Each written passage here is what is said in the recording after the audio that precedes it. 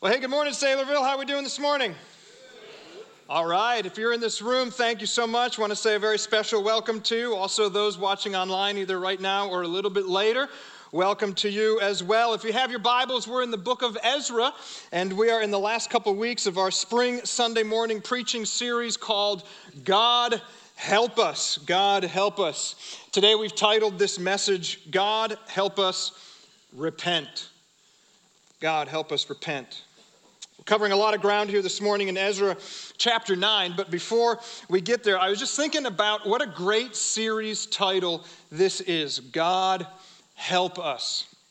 It didn't really hit me until just this last week. What a simple and profound declaration this phrase is. It really has three parts. Number one, we need help. God help us. Number two, our help comes from God. God help us. And then number three, we're all in this together and we all desperately need help, right? God help us. I love it.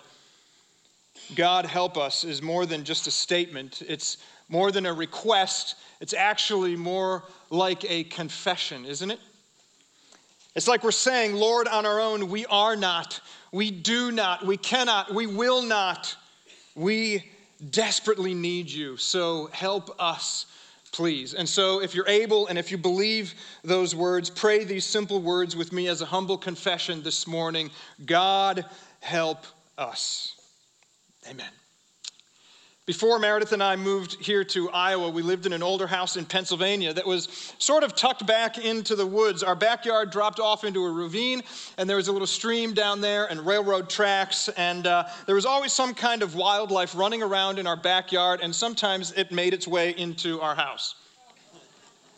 So one summer we noticed that there was a really, really bad smell coming from the pantry, which was under the stairs going down to the basement. It was a split-level house, and so our pantry was under the stairs. So Meredith turned to me one day and she said, "Hey, honey, maybe you should go check that out.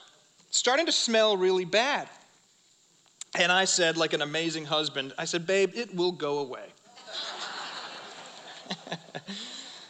The women laugh and the guys are like, "Where is this one going?"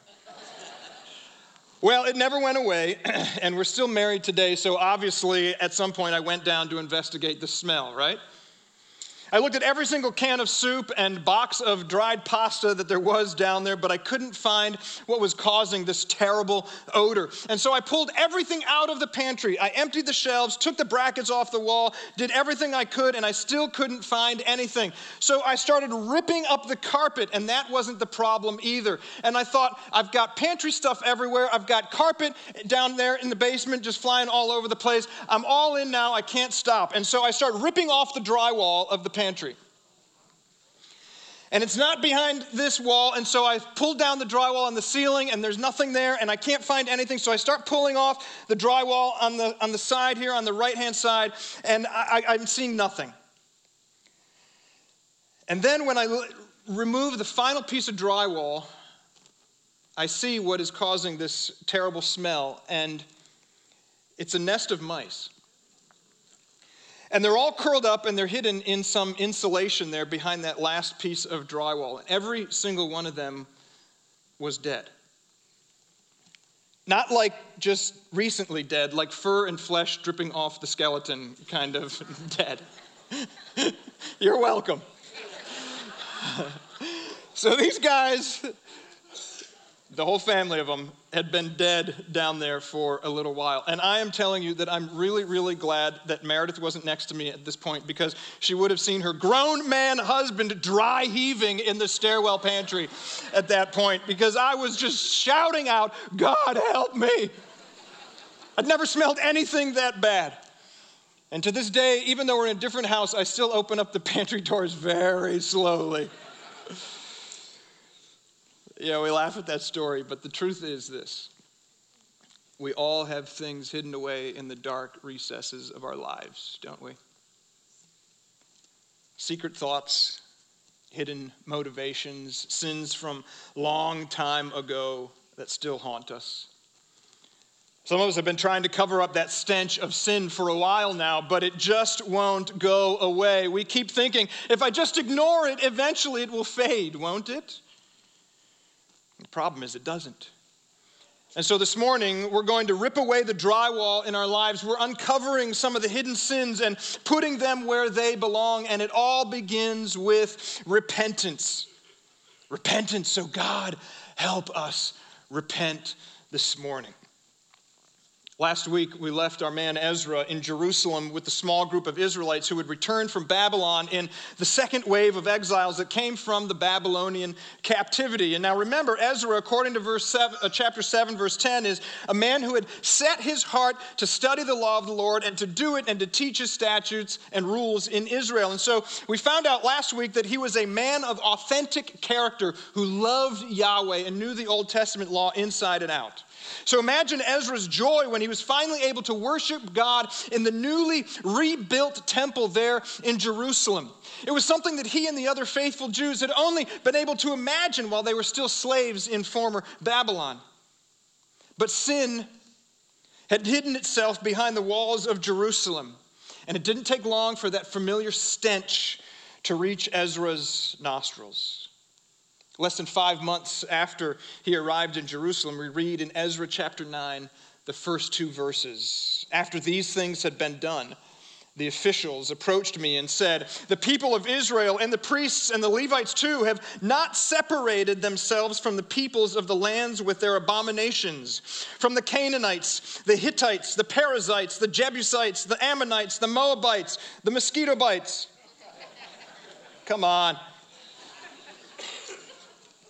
Every pastor has to do that. The Egyptians and the Amorites, watch this, they have taken some of their daughters to be wives for themselves and for their sons, so that the holy race has mixed itself with the peoples of the lands. And in this faithlessness, the hand of the officials and chief men had been foremost. And so here we find the first step on the road to repentance this morning, and we'll continue to uncover this as we walk through this passage together. Here's step number 1. Call your sin what it is. Call your sin what it is. So what in the world's happening in these 2 verses? Well, since the beginning of the Jewish nation, God's desire was for them to be separated from other godless people. They were to be set apart from those who didn't worship Yahweh, not because the Jewish people were superior in any way or because they had somehow earned that status, but because they had been chosen by the Lord to be the nation, the people through whom the Messiah, Jesus Christ, would one day come. And so for generation after generation, God is telling his people, don't intermarry with people who don't follow me. Don't water down your worship by inviting other small g gods into your family. Why? Because there is only one true God. And when you put anything or anybody else on the throne, even just a little bit, that's idolatry. It's sin. And sin is described in this passage with a few words that are really pretty strong. Look at verse 2. Verse 2 says that the Israelites, number 1, didn't separate themselves from the pagan nations around them. It's an active word that really means to intentionally create distance or to purposefully disconnect 2 things. So we get the idea here. Our passage calls the worship rituals of the pagan people abominations. So we've got didn't separate, and then they participated in abominations. It's another really strong word that refers to something that causes disgust or even hatred. And so the false worship of these foreigners was disgusting in the sight of God. And the Jewish exiles that had returned to Jerusalem were being flippant in their obedience to the Lord, and they were passive in their pursuit of purity. And at the end of verse 2, he really sums it up by saying that this led to a culture of what Ezra calls faithlessness. And instead of distancing themselves from the idol-worshiping pagans, they had turned away from the one true God. So here stand the Jewish exiles, the nation chosen by God to bring the Savior into the world. And here they are in the shadow of the newly rebuilt temple, a symbol of the very presence of God there in Jerusalem. And what was their response? Outright and blatant idolatry. D.A. Carson says this: the heart of all evil is idolatry itself. It is the de-godding of God. Wow. It's the creature swinging his puny fist in the face of his maker, saying in effect, if you don't see things my way, I'll make my own gods. In fact, I'll be my own God. It's no wonder Carson says that the sin that most frequently leads to God's wrath is idolatry, that which removes God from his rightful throne. It's good. Recently, I was talking with a friend who just came to know Jesus and is really growing in his faith, and he was telling me about a time in his life when he claimed to be an atheist, and he made this incredible statement. He said, as an atheist, it's not that I didn't believe in God, I just believed that I was God. Wow. I wonder how many of us that would call ourselves Christians here today would admit that we sometimes live as though we are God. Like we are really on the throne of our lives, watering down our worship, living like practical atheists. You know, part of the problem, I think, is that we've come up with a bunch of different words to help us not feel so bad about sin in our lives. We talk about making mistakes, or we say, nobody's perfect, come on. We hear about politicians and their indiscretions or their questionable choices. If someone dares to confront us, we shrug our shoulders and respond at the least with a quick, my bad. Or at the most, we say, how dare you judge me? Friend, if that's you, let's call it what it is. That is sin. And when you give your heart to anything but the Lord, and that could be a relationship or a job or a bank account or a hobby or a dream or a reputation or maybe even your kids' success in school or sports. Nervous laughter. That's sin. And just because you're not as far gone as the family next door, that doesn't mean it's not sin. But let me just be the first to say that I'm in the same boat this morning. And so when I gossip because my heart wants to lift myself higher than someone else, that's sin. When I'm critical in my spirit because I think my idea is better than yours, that's sin. When I'm bitter and resentful because someone else gets the credit for something that I did, that's sin. When I'm flippant with my wife instead of genuinely listening, husbands, that is sin. And when I get short with my son because he wants to spend time with me, but I just want to sit on the couch and rest my eyes after a busy day, that's what people my age call take a nap. That's sin. Listen, it's not just a misstep. It's not just a misunderstanding, or it's not just daddy deserves being a little bit grumpy after a hard day. That is sin. Sin. And I wonder if maybe there are some things in your life that you've allowed to capture your heart other than Jesus. Maybe there's something that you've allowed to creep in and water down your worship. See, for the Israelites, it was marrying women who didn't know or follow the one true God. So what is it for you?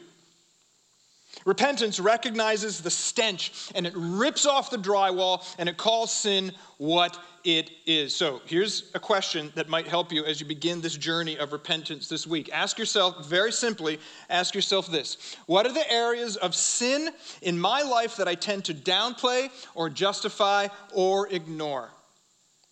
What are the areas of sin in my life that I tend to downplay, justify, or ignore? And I'm asking you to make the commitment to truly repent of that sin by calling sin what it is. It's sin. In fact, say it with me on 3. 1, 2, 3. Sin. Some of you are very uncomfortable saying that. We'll try it again. 1, 2, 3. Sin. There, you've said it once. You could say it again this week. So Ezra, he hears this news about the way the Israelites have ignored God's commands, and they've jumped headlong into sin with the pagan nations around them. And how does Ezra react? Look at Ezra chapter 9, verses 3 through 4. Ezra says, as soon as I heard this, I tore my garment and my cloak and pulled my hair from my head and my beard, and I sat appalled. And then all who trembled at the words of the God of Israel because of the faithlessness of the returned exiles gathered around me while I sat appalled until the evening sacrifice. And so, friends, here's the second step in our journey of repentance this morning. You see it in Ezra's reaction to the Israelites' sin.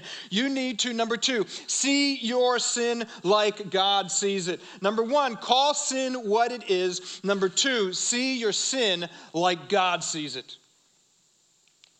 Twice in these verses I just read, Scripture says that Ezra was appalled when he heard the news. He was completely undone. He's shocked, and he's in horror. And he tears his outer cloak and his inner garment, sort of like a jacket and a t-shirt, and then he starts pulling out pieces of his own hair and his beard. And it seems a little strange to us, because when was the last time you got some bad news and the first thing you thought of doing was ripping your shirt in half? That's odd to us, but it wasn't a strange reaction in Ezra's culture. In fact, it was pretty standard practice to see someone tear off their outer cloak when they got news that made them really sad, especially when they found out that somebody that they cared about deeply had died. And Ezra is so completely undone by the sin of his people that he reacts as if someone had just died. He pulls out his own hair and he rips out parts of his beard. Now, guys, I've never been able to grow a super manly beard like some of you. But I do shave once a week on Sunday morning. You're welcome. And this morning, like I do almost every single week, the first time I touch my face after I shave, there's like this half a second of shock. I feel a little bit exposed. I feel naked almost. My face is vulnerable all of a sudden. That's exactly the point here. Sin was so serious to Ezra because sin is serious to God. Watch how God refers to the sinful Israelites in Isaiah 65. These people are a stench in my nostrils, an acrid smell that never goes away. And then again, way back in the New Testament, speaking of sin in Revelation chapter 18, her sin stinks to high heavens. I thought my mom made up that phrase. You stink to high heaven. Every junior high parent of a junior higher knows that phrase is true. Like a dead carcass hidden away, sin stinks to God. And how did Ezra respond? He lays himself bare as if naked before the Lord of the heavens, and he says, God, help us. Help us repent. Cause us to see our sin the way you do. Help us be repulsed by the slightest hint of sin. Make us dry heave when we even get a whiff. I think one of the greatest ironies in the church today is that there are so many people that claim to be followers of Jesus that live with almost no signs of joy in their lives. In the words of our friend Pastor Kurt from a few weeks ago, some of you Christians need to inform your face. You've got the joy, joy, joy, joy down in your heart, but you need to send a missionary from your heart to share the good news with your face. I think there's a reason that so many of us in this church don't have joy in our lives. I think it's because maybe you've never experienced a real deep conviction of sin. And so maybe we might say it like this: you won't get real joy until you get real about your sin. You won't get real joy until you get real about your sin. See, when you and I begin to see sin the way God sees it, then we're on our way to true repentance. When we begin to understand that our sins, each and every one of our sins, not just the quote-unquote big ones, that my sin and your sin nailed Jesus to the cross. Picture that, friends. Picture you nailing Jesus to the cross because of every one of your sins. Until you and I see the seriousness of our sin, we'll never see the sweetness of our Savior. J.C. Ryle said it this way: Christ is never fully valued until sin is clearly seen. And so maybe you're struggling to see your sin as serious. Or maybe it seems like all this talk about sin is maybe for somebody else. After all, you're a pretty good person, right? Better than the guy sitting next to you, at least. And here's what God says about people that don't acknowledge the seriousness of their own sin. Romans chapter 1. They were filled with all manner of righteousness, evil, covetousness, malice. They're full of envy and murder, strife, deceit, maliciousness. They are gossips, slanderers, haters of God, insolent, haughty, boastful. They invent kinds of evil, disobedient to parents. It's in that list. Foolish, faithless, heartless, ruthless. They know God's decree that those who practice such things deserve to die, but they not only give themselves to them, but they give approval to those who practice them. Friends, some of you have hearts that smell like death. Does your sin stink to you? Or is it just a faint odor that you tolerate, hoping that one day it will go away on its own?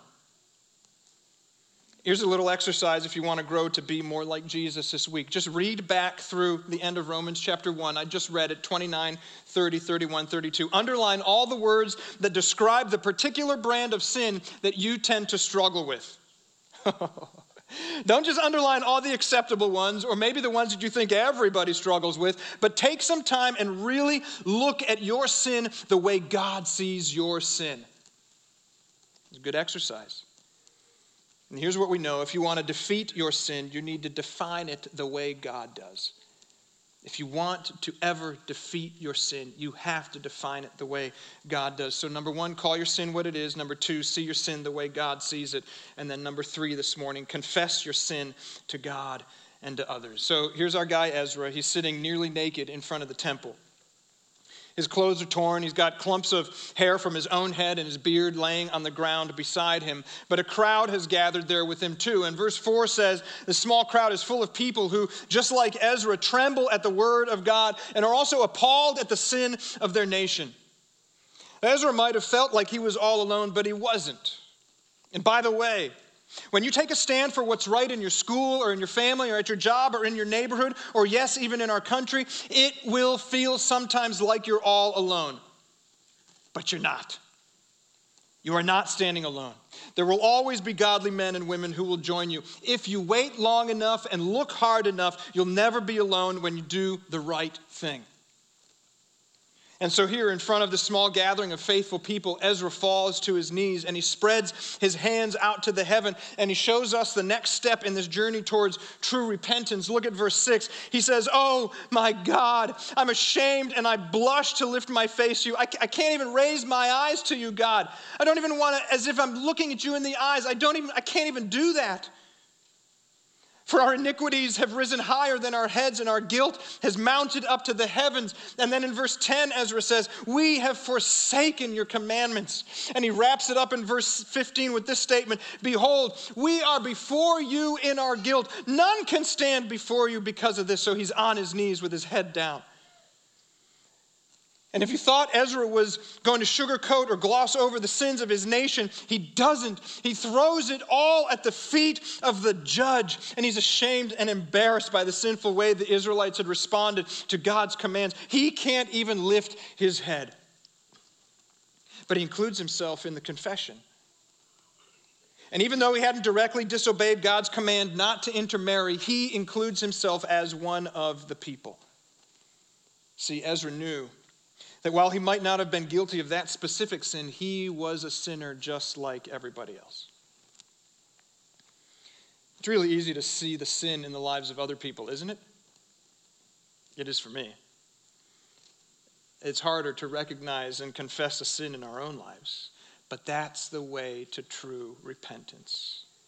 To uncover the hidden sin in our lives first, and then to encourage others to do the same. I love how the author of Hebrews addresses this in Hebrews chapter 3, starting 12. "Take care, brothers, lest there be in any of you," watch what he calls this now, "an evil, unbelieving heart." And here's the response. It leads you to fall away from the living God. Here's the remedy. "But exhort one another every single day, as long as it's called today." What's today? Today. When we get to tomorrow, it's going to be called today. Yesterday was called today when it was yesterday. It doesn't matter what day it is, as long as it's called today. "So that none of you may be hardened by the deceitfulness of sin. For we share in Christ, if indeed we hold our original confidence firm to the end." The writer warns us that are in Christ, that share in Christ, that's people who love and follow Jesus. We call them Christians. To keep short accounts of our own sin, to confess our sins to God and to others early and often. And if we don't, you'll start getting used to that stench of sin, and pretty soon you won't even notice it in your own life. And so to confess really means to say the same thing that God says about your sin. And so here's something you can do this week to practice what someone has called the terrible gift of confession. Say it out loud. Confess your sin out loud. Actually do it. You don't have to get up on the roof and yell it to your neighbors or make a TikTok video or anything like that, right? Just verbalize your confession. And here's what I know about my own life. If I don't say something out loud, then it's a whole lot easier for me to push it aside. But once I say something, especially if someone else hears it, then there's some built-in accountability to follow through. So this week, confess your sins out loud, early and often. And if you really want to get crazy and do what the Bible says you should, then confess your sins out loud to someone else that loves you.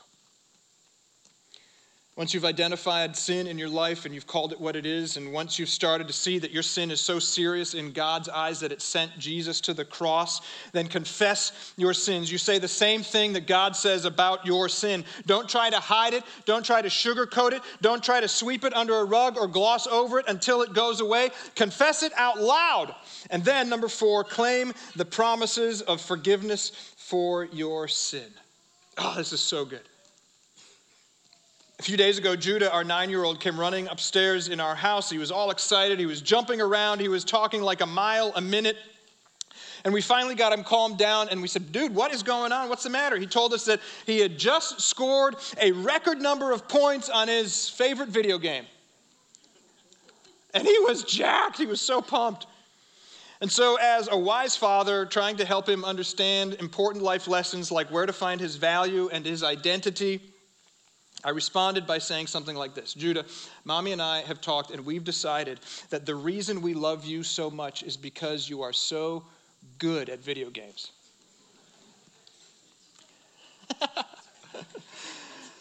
That's why we only have one kid. God is saving the rest of you from my bad parenting. Listen, if you're a Christ follower here this morning, there isn't anything that you can do to make God love you anymore. You can't earn it. And you can't lose it. He'll never love you any less. The gospel tells us that Jesus went to the cross for your sin. Your sin put him there. He went to the cross in your place instead of you. God loves you so much that he sent his one and only Son, Jesus Christ, to live and to die and to be resurrected so that those who believe in him would receive the free gift of eternal life and forgiveness. That's John 3:16. And here's the good news, 1 John 1:9. If we confess our sins, he is faithful and just to forgive us of our sins and to cleanse us from all unrighteousness. Christ follower, listen to this. God hates sin, but he loves to forgive. It's who he is. He can't not. And when we confess our sins, it's like we're crawling up on the Father's lap and feeling his strong arms around us. And when we say, I'm sorry, he says, I forgive you. I've always forgiven you. And I always will. It's who I am, and I love doing it. One of the greatest lies you'll ever believe is that you are closest to God when your life is going exactly as you planned. When everything is clean and controlled and looks perfect. But friend, watch this. Jesus is nearest to us in our weaknesses. When we are being pruned, the pruner has to get close to the vine to prune it. When we fail, when we come back to him and confess, that's when Jesus feels nearest to us. And in verse 8 and 9 of Ezra chapter 9, Ezra alludes to 5 different ways that God showed himself gracious to the children of Israel in spite of their pattern of repeated sin.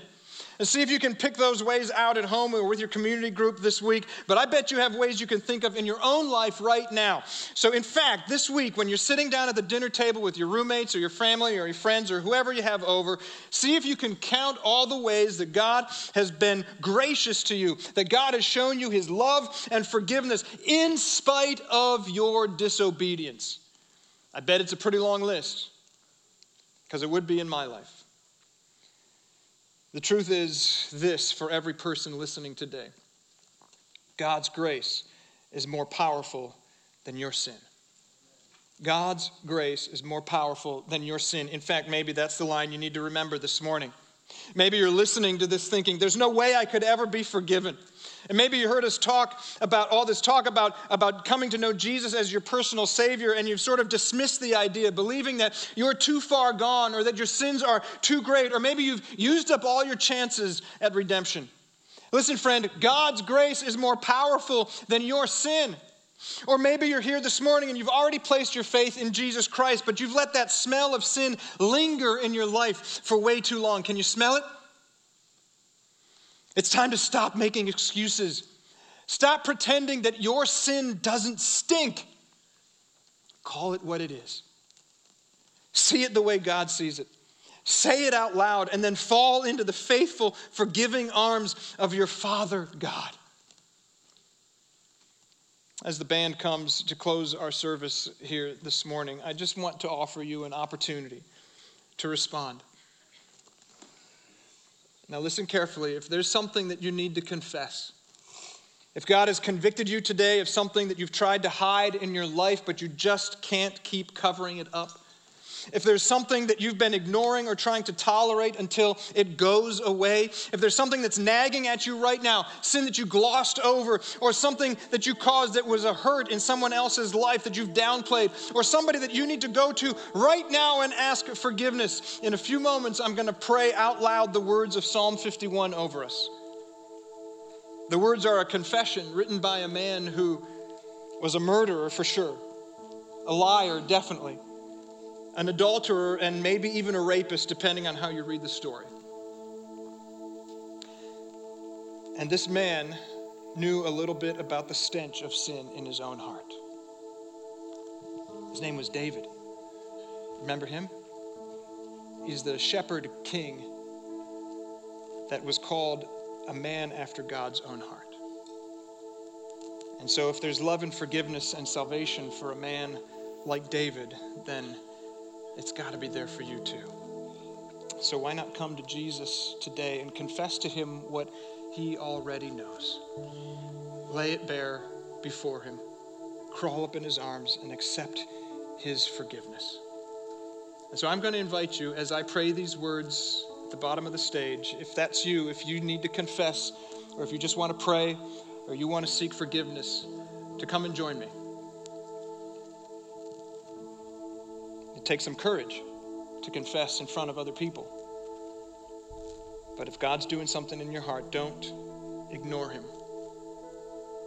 Don't tolerate the sin in your life. It will not go away.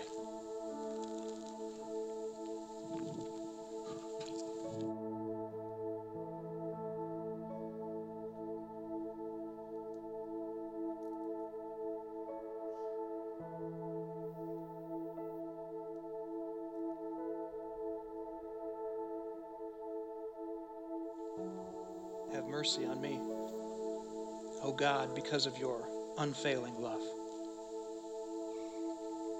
Because of your great compassion, blot out the stains of my sins. Wash me clean from my guilt. Purify me from my sin. I recognize my rebellion. It haunts me day and night. Against you and you alone have I sinned. I've done what's evil in your sight. You will be proved right in what you say, and your judgment against me is just. For I was born a sinner, yes, from the moment my mother conceived me. But you desire honesty from the womb, teaching me wisdom even there. Purify me from my sins. I will be clean. Wash me. I'll be whiter than snow. Give me back my joy again. You've broken me. Now let me rejoice. Don't keep looking at my sins. Remove the stain of my guilt. Create in me a clean heart, O God. Renew a loyal spirit within me. Don't banish me from your presence, and don't take your Holy Spirit from me. Restore to me the joy of your salvation and make me willing to obey you. Then I will teach your ways to rebels. They'll return to you. Forgive me for shedding blood, O God who saves. Then I will joyfully sing of your forgiveness. Unseal my lips, O Lord, that my mouth may praise you. You don't desire sacrifice, or I would offer one. You don't want a burnt offering. The sacrifice you desire is a broken spirit. You will not reject a broken and repentant heart, O God. And let's say this together. Oh God, help us repent.